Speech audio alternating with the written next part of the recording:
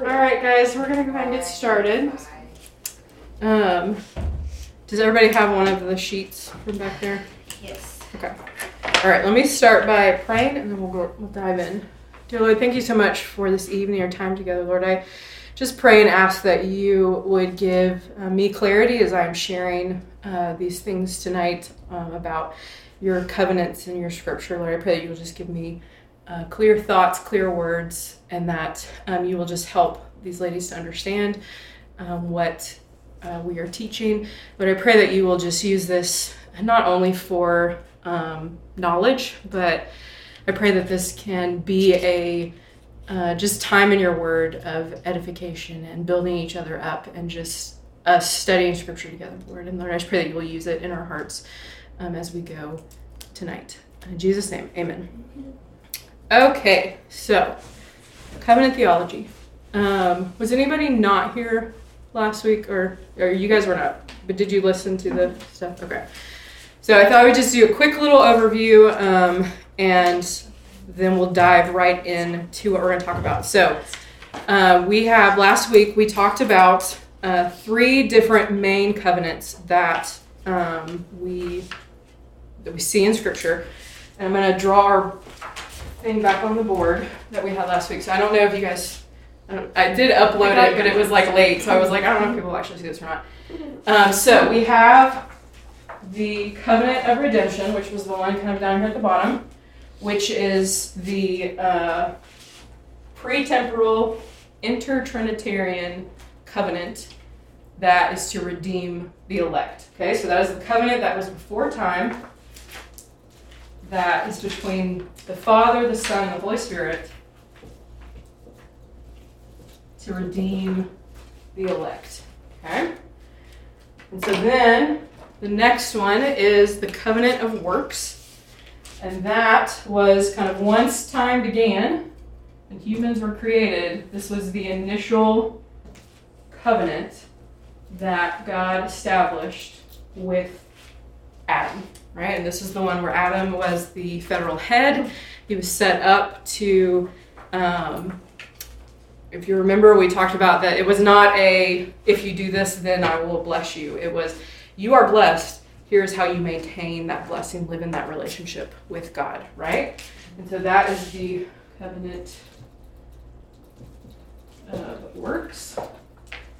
And then, as we all know, what happened? They fell, right? And immediately after the fall, sin has now entered the world. God establishes this next covenant, the covenant of grace, kind of within the covenant of works, right? So this is the grace. And we looked last week just kind of at the very beginning here where we had with Adam, where he is establishing that initial promise of the Messiah in Genesis 3:15, where the Messiah will come one day and will crush the enemy of God's people, right? So that is very quickly in a nutshell what we covered last week. So now, our first covenant we're going to talk about tonight is the Noahic covenant. So it is the covenant with Noah. And if you remember, last week we talked about kind of the way these work, and we're going to see this across the board, is that over time, we are getting more clarity, more information about this one big covenant, right? None of these covenants are going to fully replace the other. It's just we're kind of building it as we go, right? Each one kind of stands alone, but it's within the context of the larger thing. So if you will turn to Genesis 9, we're going to start looking at Noah. So I'm assuming all of you know the story of Noah, right? When you see, so kind of the story of Noah starts back in chapter 6, and it's describing how sin has entered the world and is now kind of running rampant, right? It has been multiple generations, and the world is completely wicked, right? It says in 6:6, the Lord saw that the wickedness of man was great on the earth, and that every intention of the thought of his heart was only evil continually. Okay, so Lord kind of looks out and only sees evil, but Noah finds favor in the sight of God. And from there, God covenants with Noah to save him and his family and 2 of every animal. And they build the boat. They all get on. God brings the rain, and he destroys all living things on the earth in that moment, right?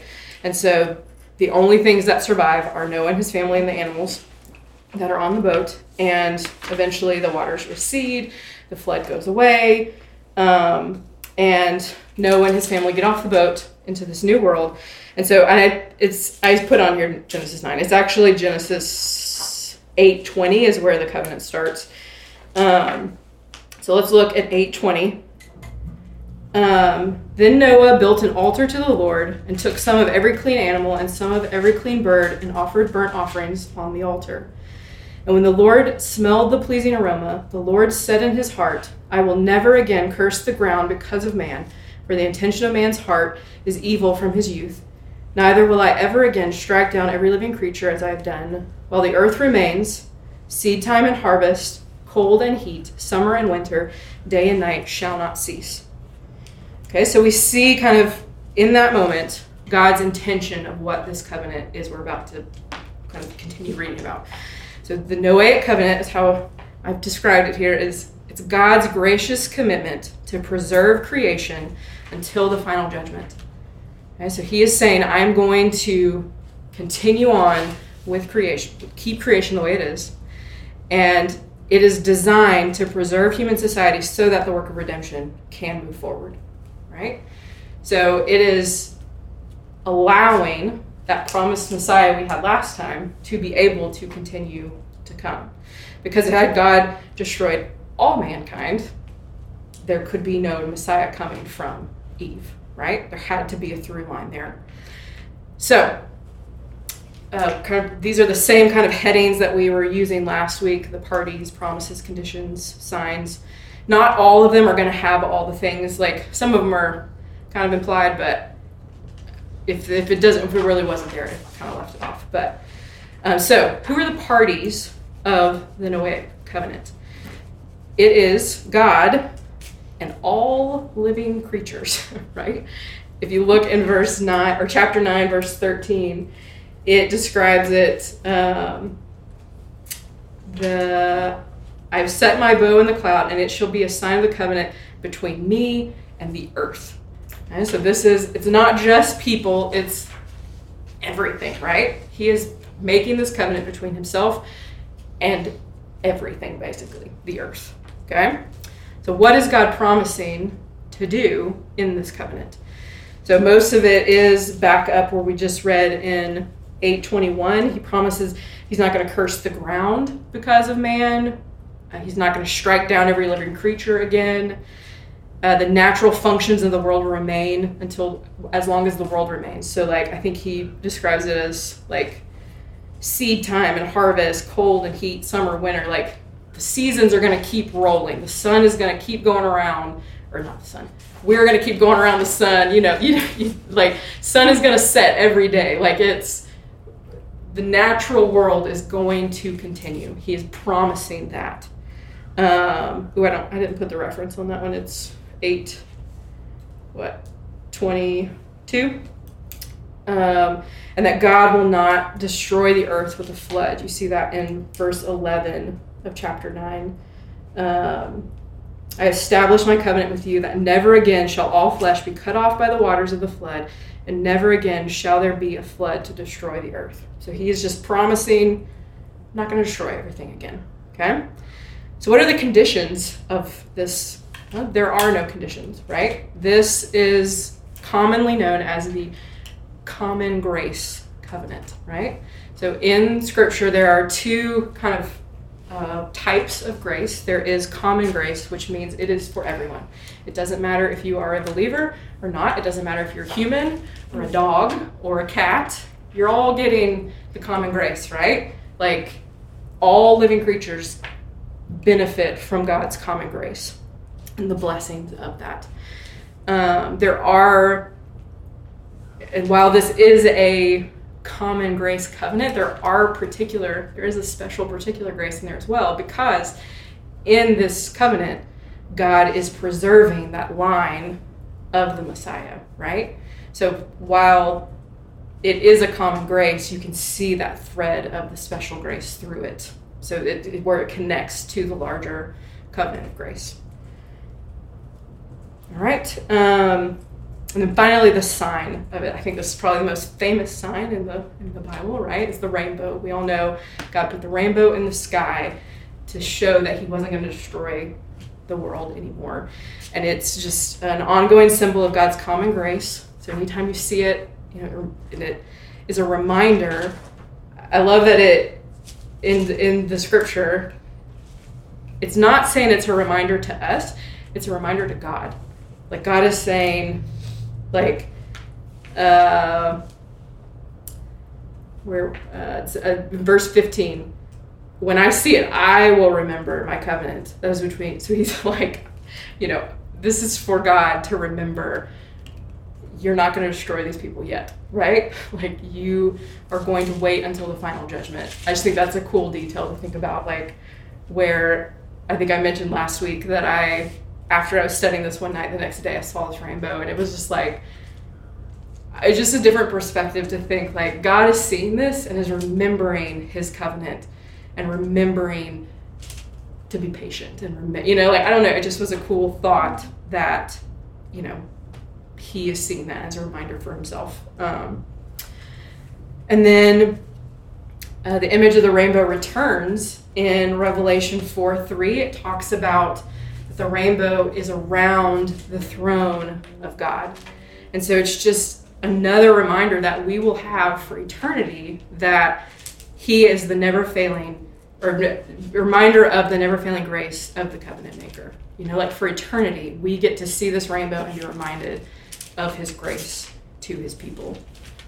And then the last thing just to mention is, we're not really going to read through much of this, but as you are reading through chapter 9 here, it's impossible not to notice the parallels between Genesis 1 and 2 with Adam and Eve and in chapter 9. So, like, in verse 1 of chapter 9, it's, he blesses Noah, he blessed Adam, be fruitful and multiply, fill the earth. The fear of you and the dread of you shall be upon every beast of the earth and upon the birds of the heaven. So he's giving them, be fruitful and multiply and have dominion over the world, which is exactly what he told Adam and Eve. He gives them, like, for Adam and Eve, he gave them, like, a plant that they weren't supposed to eat. For Adam and Eve, he gives them instructions on, well, now you can eat animals. Like, so he's just like, it's very, like, it's different, but it's paralleled. So it's an interesting study that I would encourage you to read through both and just, like, look at the parallels of how Noah is just reflected in Adam as well. Like, it's a very similar setup. So any questions on the Noahic? We kind of rushed through that one, but it's because we got a lot to cover. Any questions there? Anything that doesn't make sense? Okay. All right, so we're going to move on to the Abrahamic covenant. And now I will say probably this is the one that most people know and think about when they think of the covenants. This is probably the most, at least for me, that was the most famous one before I really started studying them. So we're a couple chapters from Noah. We're in chapter 12 is where the Abrahamic covenant starts. And so we're going to start in chapter 12, verse 1. Now the Lord said to Abram, go from your country and your kindred and your father's house to the land that I will show you, and I will make you a great nation, and I will bless you and make your name great, so that you will be a blessing. I will bless those who bless you, and him who dishonors you I will curse, and in you all the families of the earth shall be blessed. Okay, so right from the get-go, it's very obvious who the parties of this covenant are. The Lord and Abram, right? At this point in time, his name is not Abraham, it's Abram. So God is talking with Abram, and he promises him numerous things in these three verses, right? He promises him that there's going to be a land that God is going to show him. He promises to make Abram a great nation, promises to bless him, promises to make his name great. He's going to be a blessing to anyone who blesses him and a curse to anyone who dishonors him. And all the families of the earth are going to be blessed through Abram. So most people, when they are referring to all of these blessings, boil it down to three things. I've listed there: land, seed, and blessing. Okay, so their promised land, that one's easy. It's pretty explicit in there. When God promises to make him a great nation, he's saying, you are going to have so many descendants, they're going to make a nation. Well, to have descendants, you must have children, right? So he's promising him children, and that those children will become a nation. So that's what people mean when they say seed. And then blessing. God is promising to bless Abram and his descendants as a people.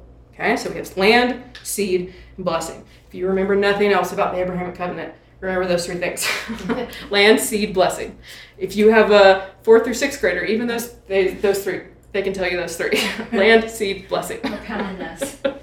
So, because that is, you will see those three repeatedly promised over and over and over and over and over again to Abraham, to Isaac, to Jacob, to the tribes, to everyone, all throughout the rest of the Old Testament. You're going to see kind of those promises over and over again. So what are the conditions that are set up in these three verses? So God tells Abram to go from his country, go from your kindred, and go from your father's house. Okay, so he's got to leave. He's got to go. The furthest I have ever lived from here is Bowling Green, which was not that far away. But I can imagine leaving, going away from the country. You know the customs there. You know what it's like. You know how to, operate in that society. Your family, those are the people who know you the best. There's a comfortableness to that. And then your father's house, there's especially in this day and age, like that day and age that we're talking about here, like that's the source of your wealth. That is the source of your livelihood. Everything in your life is tied up to your father's house. So for Abram to leave, he's leaving everything behind. Nothing is going to be comfortable for him.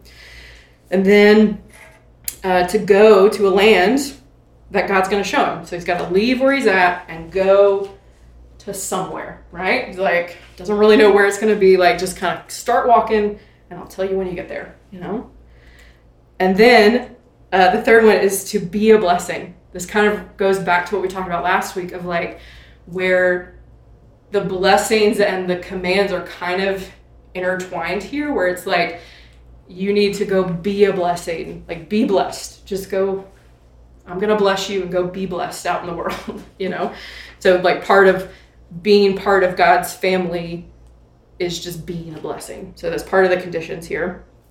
So that is what Abram is told to do. But what is interesting is when we get to the penalty part. Okay? Because normally in a covenant, it would be, here are the conditions, and if you don't do any of those, then the covenant will be broken. But let's turn over to chapter 15. Okay, so that chapter 12, God's kind of giving Abram all the details of the covenant. They normally call it like when Abram is called at that point. And 15 is where the covenant is actually established. Okay, so let's look in verse 7. And so at this point, Abram is kind of talking with the Lord of like, how do I know that this is going to happen? Like, I trust you, but how do I know? And so the Lord tells him, actually, let's go down to verse 9. And God says to him, bring me a heifer 3 years old, a female goat 3 years old, a ram 3 years old, a turtle dove, and a young pigeon. And Abram, brought God all these, cuts them in half, and laid each over against the other. So Abram brings him all these animals, he cuts them in half and lays them out. Let's jump down to verse 12. As the sun was going down, a deep sleep fell on Abram, and behold, dreadful and great darkness fell upon him. So at this point, we have the animals laying out. Abram is over there passed out, okay? Abram is no longer a part of what's about to happen, okay? Like he cut the animals in half and then went over to go to sleep over there. Jump down to 17. When the sun had gone down and it was dark, behold, a smoking fire pot and a flaming torch passed between these pieces. On that day, the Lord made a covenant with Abram, saying, to your offering, I give you this land, to the river of Egypt, to the great river Euphrates, and then lots of other places there. So when God walks through this, you'll notice that he is two things. He's a fire pot and a torch. So he, at this moment, is taking on both parties of the covenant to walk through. So normally, in this day and age, somebody would do this. They would split the animals. They would both walk through. And we're not going to turn there, but if you look in Jeremiah 34, 18 through 20, it describes this process there. And it's saying, when they walk through, they are saying, if I break this covenant, I will be like these animals. I will be dead and cut in two. So when God takes on both parties and walks through, he is accepting all of the responsibility of this covenant upon himself. Like I said, Abraham's over there asleep somewhere, and God is assuming all responsibility of this oath. And it's, just in case you were interested, it's called a self-maledictory oath. It means vowing harm to oneself. Okay, so he is saying, if I break this covenant, I will die. And as we all know, God can't die, so God can't break this oath, right? Like, it is just not possible that this oath is going to be broken. Okay? So then, the signs. So we have 2, 3 potentially. In verse 5 of chapter 15, God takes Abram out and shows him the stars and says, the stars are a sign of the covenant to you. You're gonna have this many descendants, basically. He also later on, it's not in this passage, he refers to the sand, so you can see that kind of as also a sign, where he says, go out, number the grains of sand, that's what your descendants are going to be. And so for us, we can go out and look at a starry night, and it's a visual representation of, like, even now, God is saving people into this covenant family of Abraham's. Like, he is still, that covenant is still alive and active. He's still saving people into it. But arguably the more important sign here is circumcision, right? So if you turn to chapter 17, verse 10, this is my covenant which you shall keep between you and your offspring after you. Every male among you shall be circumcised. You shall be circumcised in the flesh of your foreskins, and it shall be a sign of the covenant between me and you. So God establishes this as a physical representation for all of the male descendants of Abraham, that they will be set apart for God. It is a physical representation of that covenant sign. So this also is kind of we first kind of see those first thoughts of this is a familial thing, right? When you are circumcised at this point in time, it is indicating that you are part of this covenant family. It's not a saving thing. It's not saying if you are circumcised, you are saved. It is just saying you are part of this covenant family. And then we see that later on translated, we'll cover that next week, with baptism, that it is a sign of the covenant that you are part of it, right? It doesn't save you. It just is that representation. And then, we'll get to that next week, but it opens it up to all of us in this room, because none of us can be circumcised, right? So The Abrahamic covenant, at the end of the day, especially highlights the promises of God. Okay? It is because God is the one doing it. He's taking on both. He is showing the promises that this covenant of grace is going to give us, right? That is going to give us a land, a nation, a blessing, all these things. And God has promised to carry those out. Does that make sense? Any questions? Right, Abram up here. What is the explanation of why Abram was asleep and God was the only one that walked through between the animals? I think because if Abram had walked through it too, then it would be contingent on Abram upholding his side of it. Because it is solely God, it is not contingent on Abraham at all. Like you, and it's the same with us, like even in the new covenant with Christ. He did all of it. Abraham was chosen. He did not deserve it at all, and he could not have upheld his side of it. He was bound to fail. We're about to see that, the Mosaic covenant. They are doomed to fail from the beginning, and so God is saying, I'm taking all of it because I'm the only one who can actually uphold this. So it makes it purely on God's, because, I don't want to be responsible because I know I'm going to fail, right? Does that make sense? Yeah, I think so. Yeah. Well, the other ones were, are there other ones that are like that too, where it's just him? But I just wonder why specifically this one. I think, like, when you look at the covenant of works, obviously that was God and Adam. Yeah. But even and Adam failed immediately.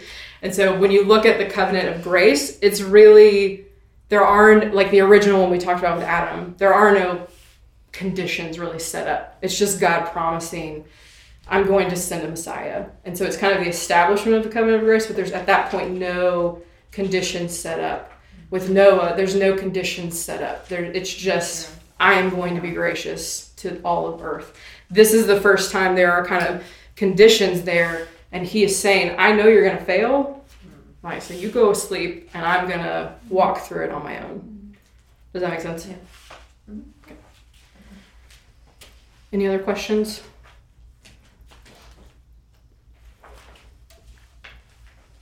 Okay, let's move on to the Mosaic covenant.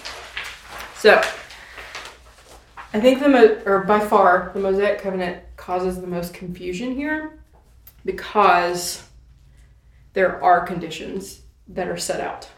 So, before we get into that, just one note. You will see this a lot of times referenced as the Old Covenant. Next, we're going to talk about the New Covenant.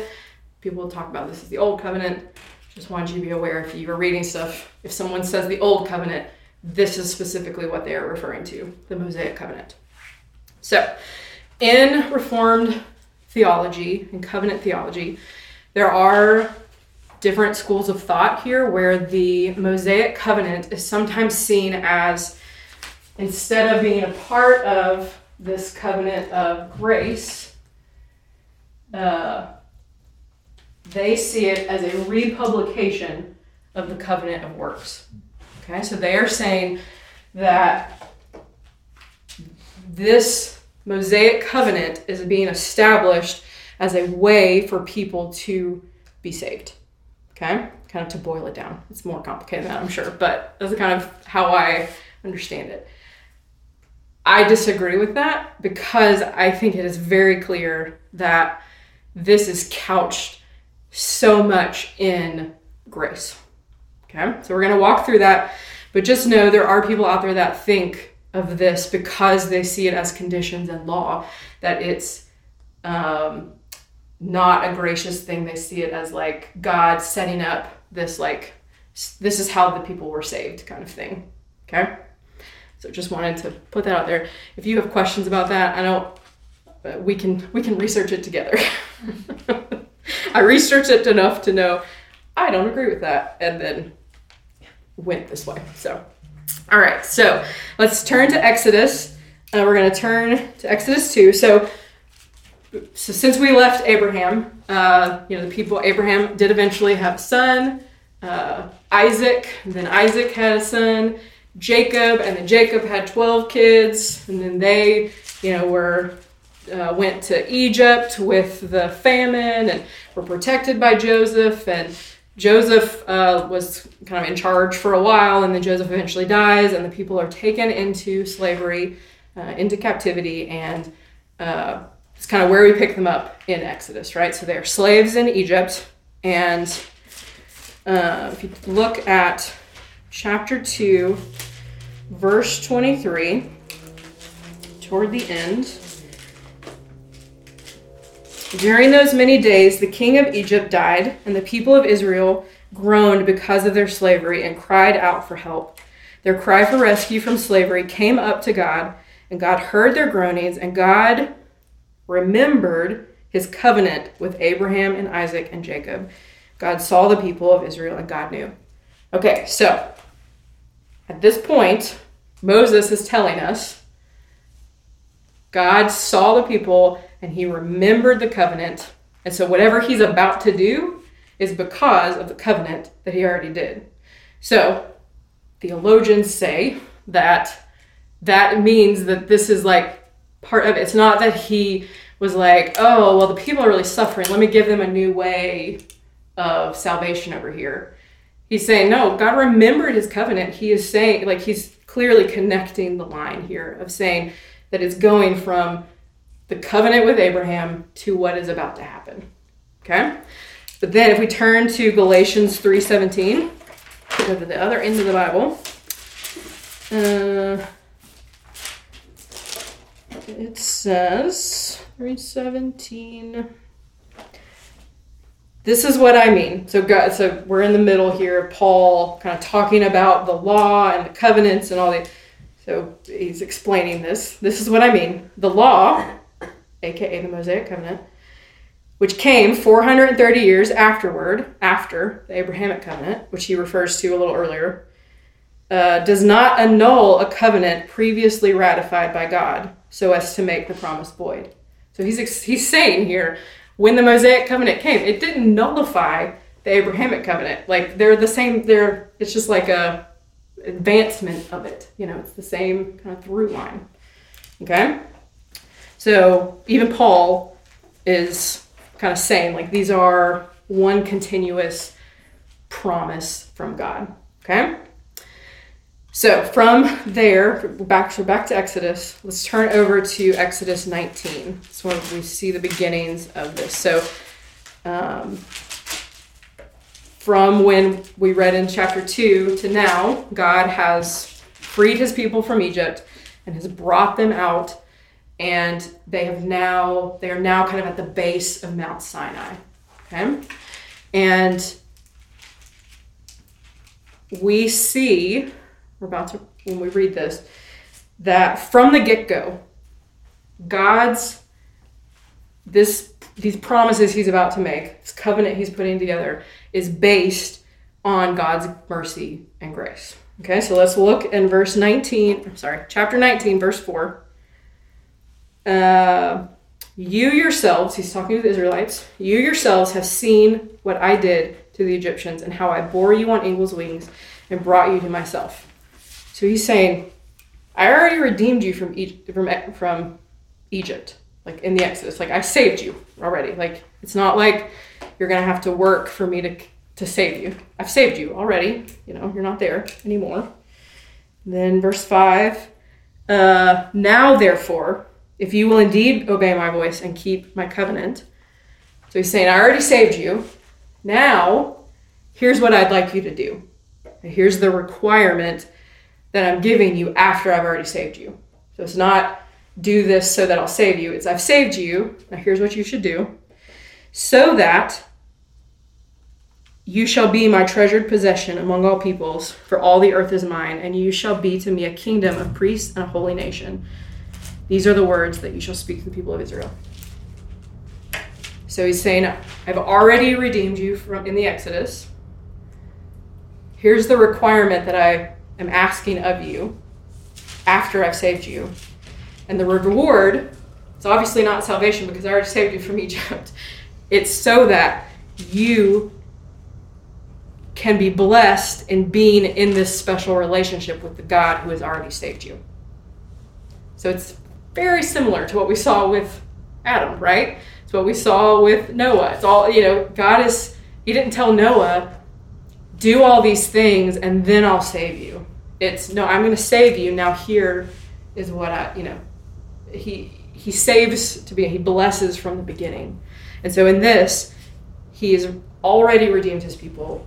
Now here's what they need to do to continue being blessed in that special relationship as God's chosen people. Okay? So then we see, so kind of from there, we see this play out kind of in 3 stages, if you will. Okay, so if you look in verse 7 and 8, so Moses kind of calls all the people and tells them the law. And so this, chronologically, this is happening like back with chapter 24. Chapter 24 and this are happening simultaneously. So the law has already been given to them, or to Moses on Mount Sinai, and he's coming down. And so he gives them the law, and all the people answer together in verse 8, all that the Lord has spoken, we will do.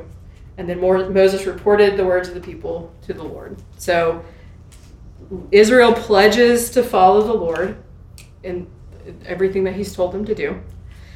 And then we see in verse 9 that God gives them instructions on how they need to be cleansed, okay? To be able to... Actually, I'm sorry. Moses has not gotten the law at this point. He is about to go after. I'm sorry. I'm getting my bullet points mixed up. So all Moses tells them is that God has said, you need to follow my law. He has not actually given them the law. But they say, without hearing the law, we will do that. We will follow your law. And then he says, okay, now you need to be cleansed. And so he gives them instructions. It's in verses 9 through 15 of like what all they need to do to prepare themselves to be able to get the law from the Lord. Okay? And this is similar to us, right? Of like, you are not, it's not you do all of this work and then God will cleanse you. God cleanses you, he redeems you, gives you, cleanses you, and then you're able to serve and follow his law, right? So it's kind of the cart before the horse kind of thing of like, we, in our brains, I think as humans, we think of it as, if I clean myself up enough, then God will save me. But this is saying, I'm going to cleanse you, and then you'll be able to receive my law. Does that make sense? It's, yeah, sorry, I got a little confused there at the beginning. And so when Christ dies for us, he gives us his righteousness, and then we are able to serve God from there. So once they they agree to this covenant, then Moses goes and he gets the law. Okay, and so you see in Exodus 20 that it's the 10 Commandments, which really are just kind of a representation of the law overall. It's not, there's lots more laws given all throughout Genesis through Deuteronomy, right? There's lots of law there, okay? But the 10 Commandments are kind of what's the right word? Like the distilled, like the meat of it, if you will, okay? And if you look at Leviticus 18:5, let's turn there. Leviticus 18:5.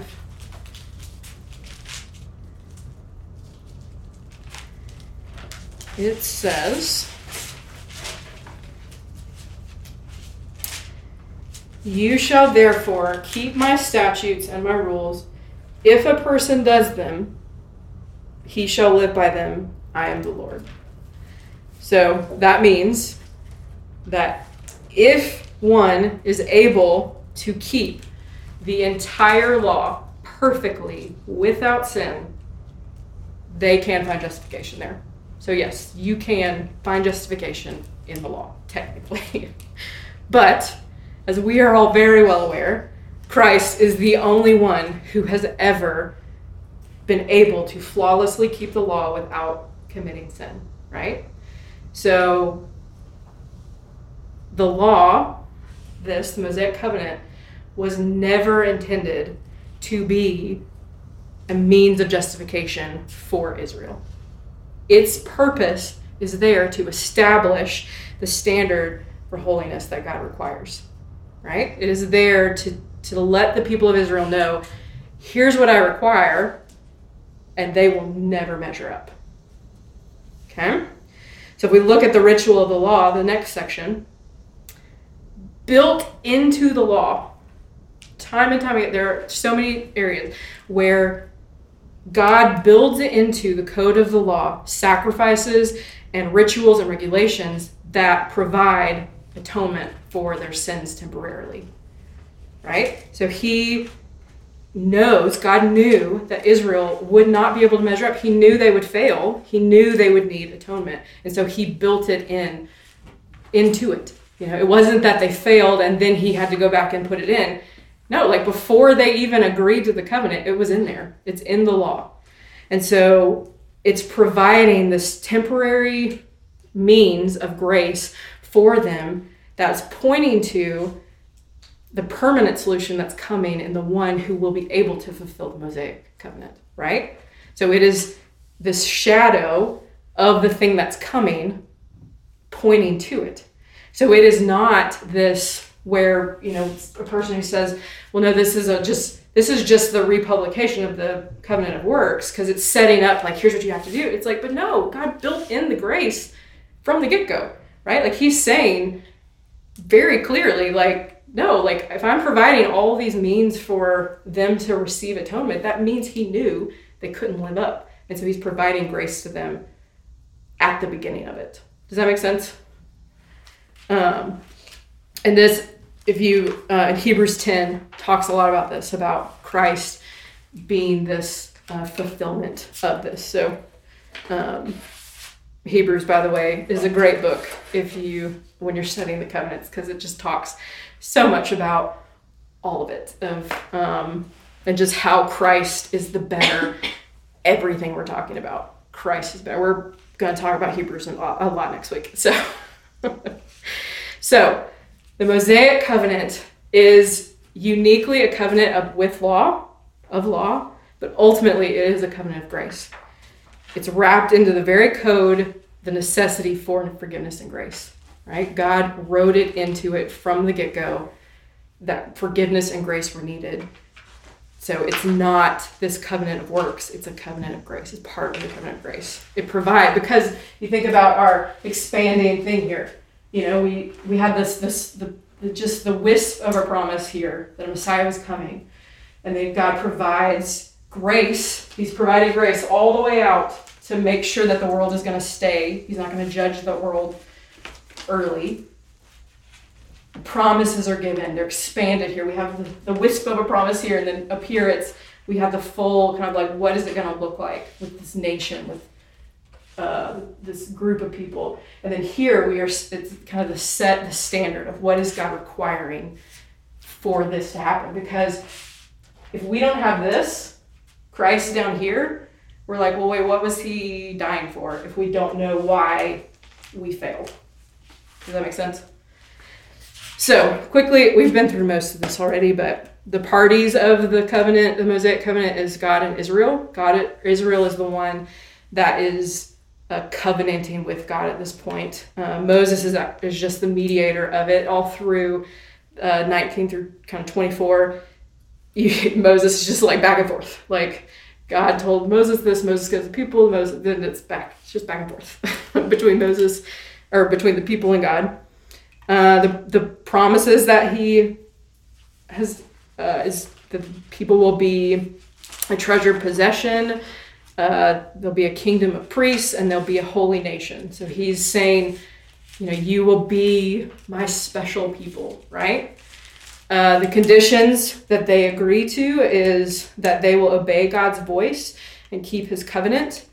And then in chapter 24, they say they will be obedient to God's law. And so they are agreeing to be obedient to what he has put before them.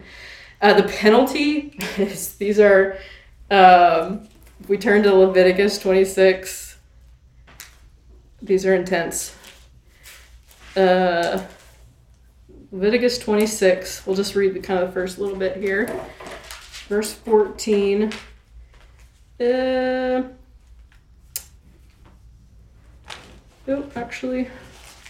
in chapter 25. But if you will not listen to me and will not do all these commandments, if you spurn my statutes, and if your soul abhors my rules, so that you will not do all my commandments, but break my covenant, so if you don't obey or don't abide by the covenant, then I will do this to you. I will visit you with panic, with wasting disease and fever that consumes the eyes and makes the heart ache. And you shall sow your seed in vain, for your enemies shall eat it. I will set my face against you, and you shall be struck down before your enemies. And it literally just goes on and on. And Deuteronomy 28:15 is exactly the same thing. So if you break my covenant, things are going to be very bad for you, right? God is going to kind of just ruin you, okay? So then the last thing there is the sign. So in Exodus 31, God establishes the Sabbath for the sign of the covenants. Exodus 31:12. And the Lord said to Moses, you are to speak to the people of Israel and say, above all, you shall keep my Sabbath, for this is a sign between me and you throughout your generations, that you may know that I, the Lord, sanctify you. You shall keep the Sabbath because it is holy for you. Everyone who profanes it shall be put to death. Whoever does any work on it, that shall be cut off from among his people. So God establishes this day of rest, the Sabbath, as the day that's kind of, it's a sign of their covenant to God. So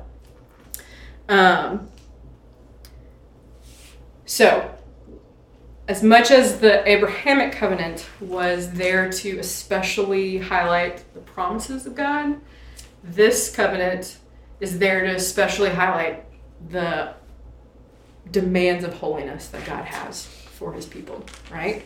That it is you have to be perfect, right? You have to be perfect. And now he provides, like we said, he provides grace in that, but that doesn't mean that the standard isn't perfection, right? All right, any questions on the Abrahamic covenant?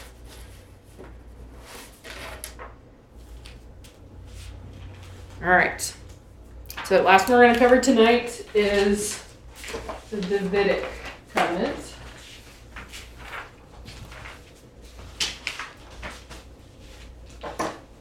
And so it is 2 Samuel chapter 7.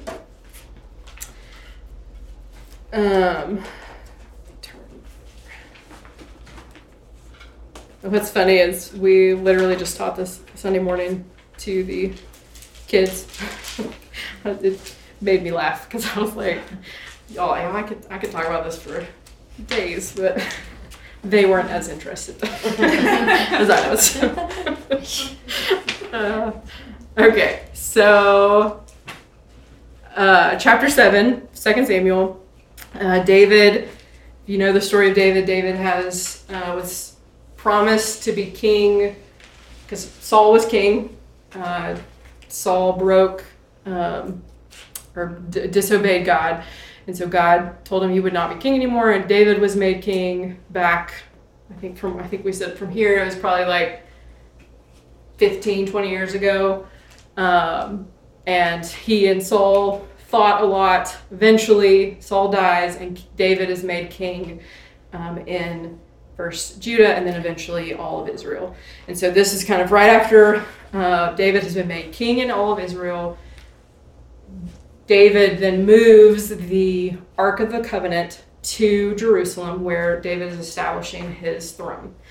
And so this chapter starts out with David kind of just acknowledging that the Lord is living in a tent. And he's like, why am I in a house? And the Lord is in a tent. And he says, hey, I'm going to build God a house, right?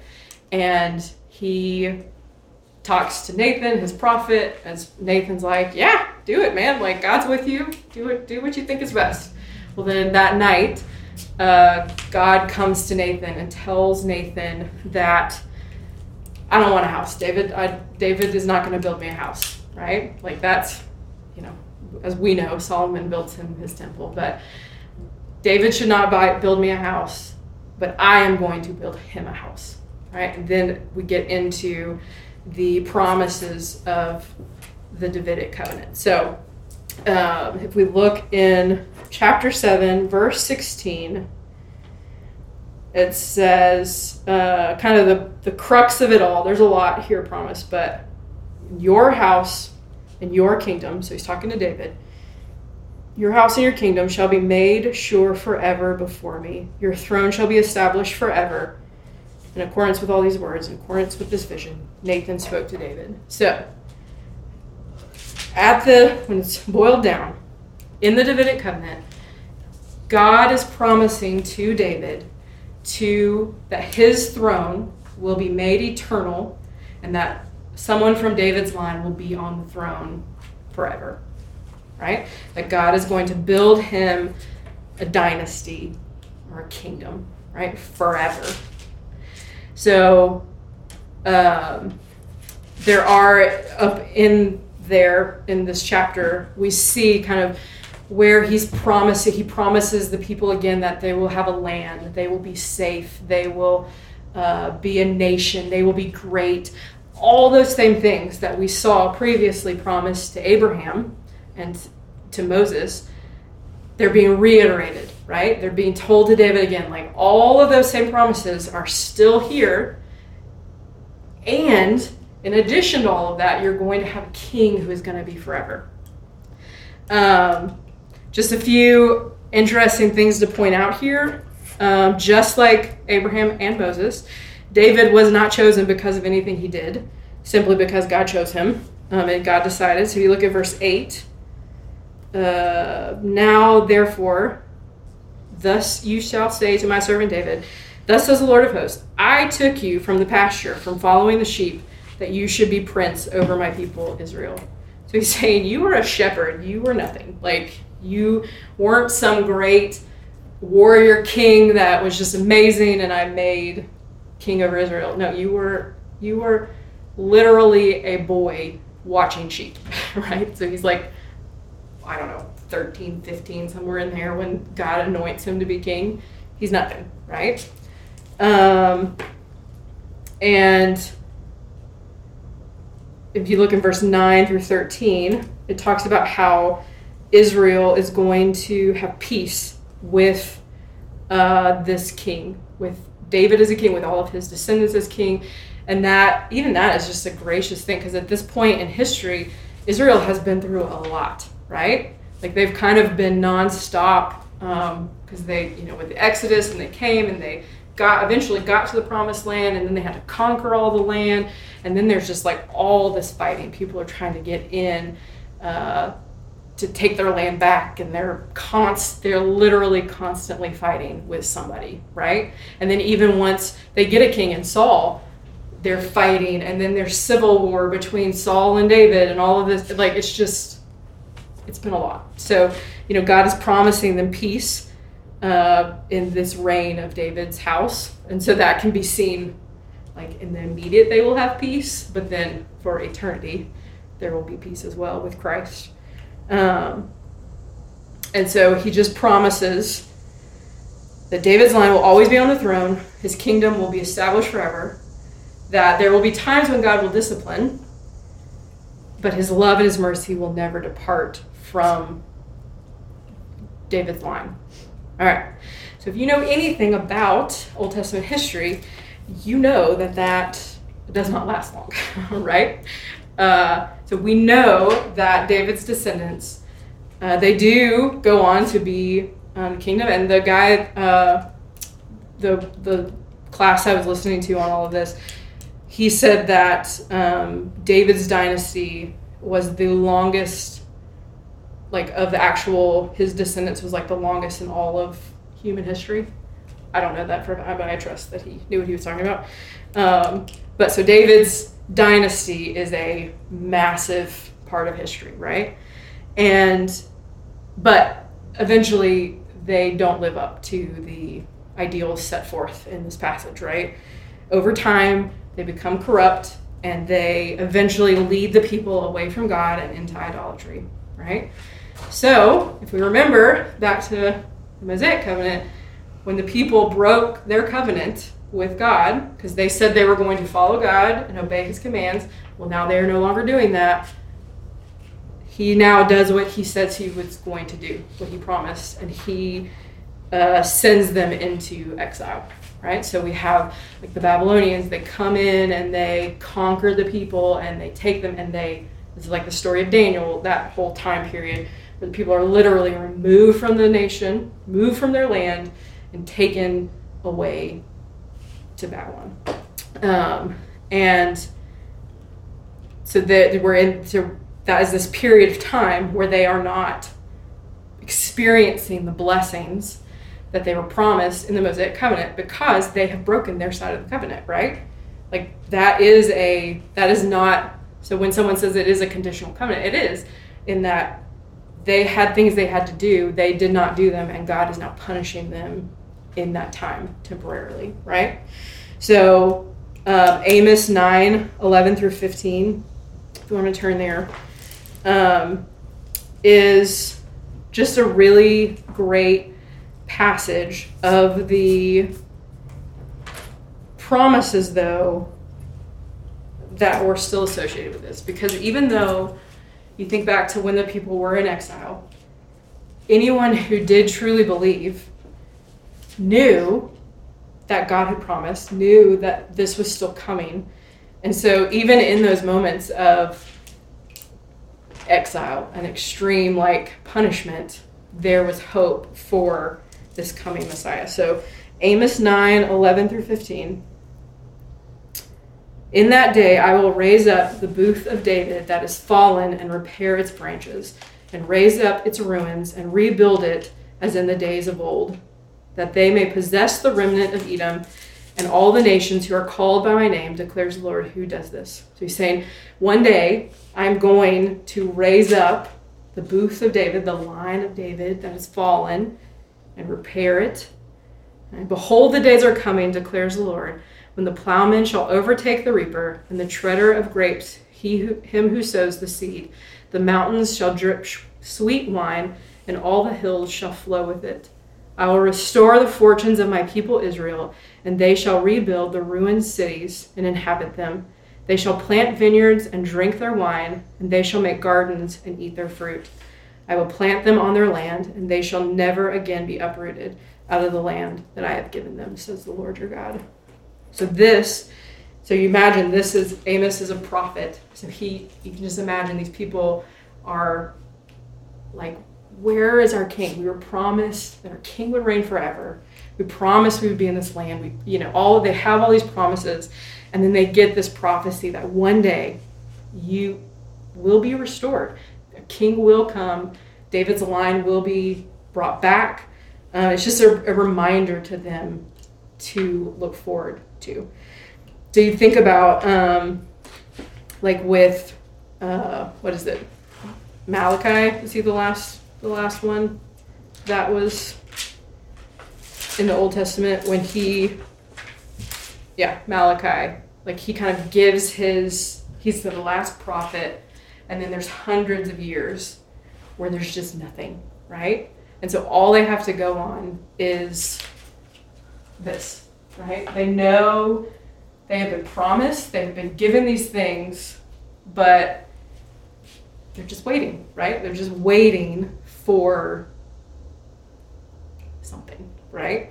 And so that's where when Christ comes, when you see in early, with John the Baptist and all this, and they're like proclaiming like, here he is, it's the Messiah.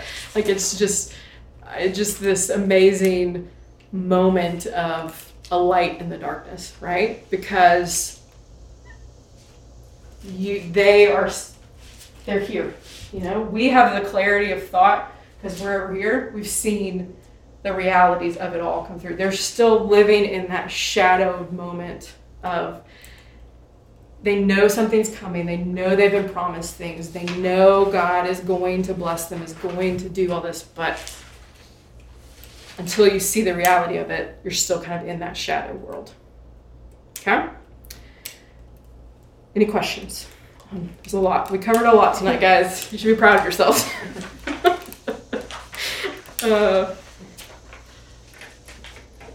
The only thing I'll say is, as you're reading scripture, you see in Genesis, from the moment the promise was given to Adam and Eve that they would have one who would come to crush the serpent's head, they spend the rest of their reality waiting for him who is to come. And so you can track that through scripture. So even as we're doing it with students in our class, we're saying, like, okay, she named her first son Cain, which means this one or the one. Here he is. Here he is, because she believed him to be the Son of God, right?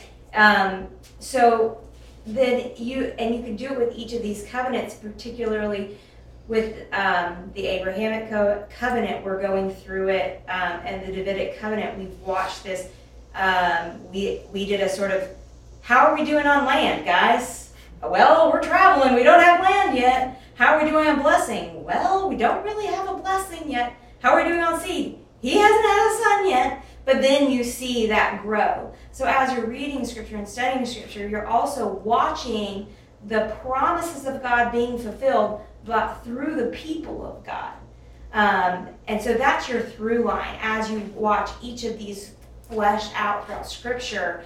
And that's what has made this Old Testament, as we study through it, so interesting, even for these little kids, is that they're seeing the promises of God fulfilled by God through God's people.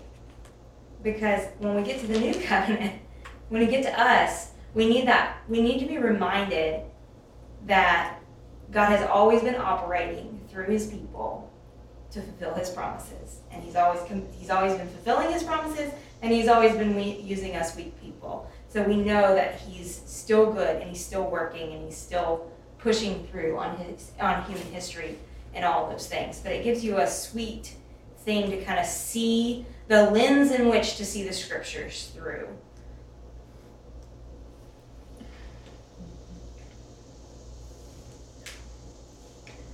Anything else? All right, let me pray for us. Lord, thank you so much for this evening, Lord. I'm just thankful for just the opportunity to come and share this with these ladies, and I just pray that it can be a blessing in their lives. I thank you for the blessing that has been in my life. I pray that you will just continue to mold these thoughts over in our hearts and brains over the next coming days, that we will just have a passion and a desire to dig in further and to learn more about you and your scripture and how you interact with people throughout your scriptures. So in Jesus' name, amen.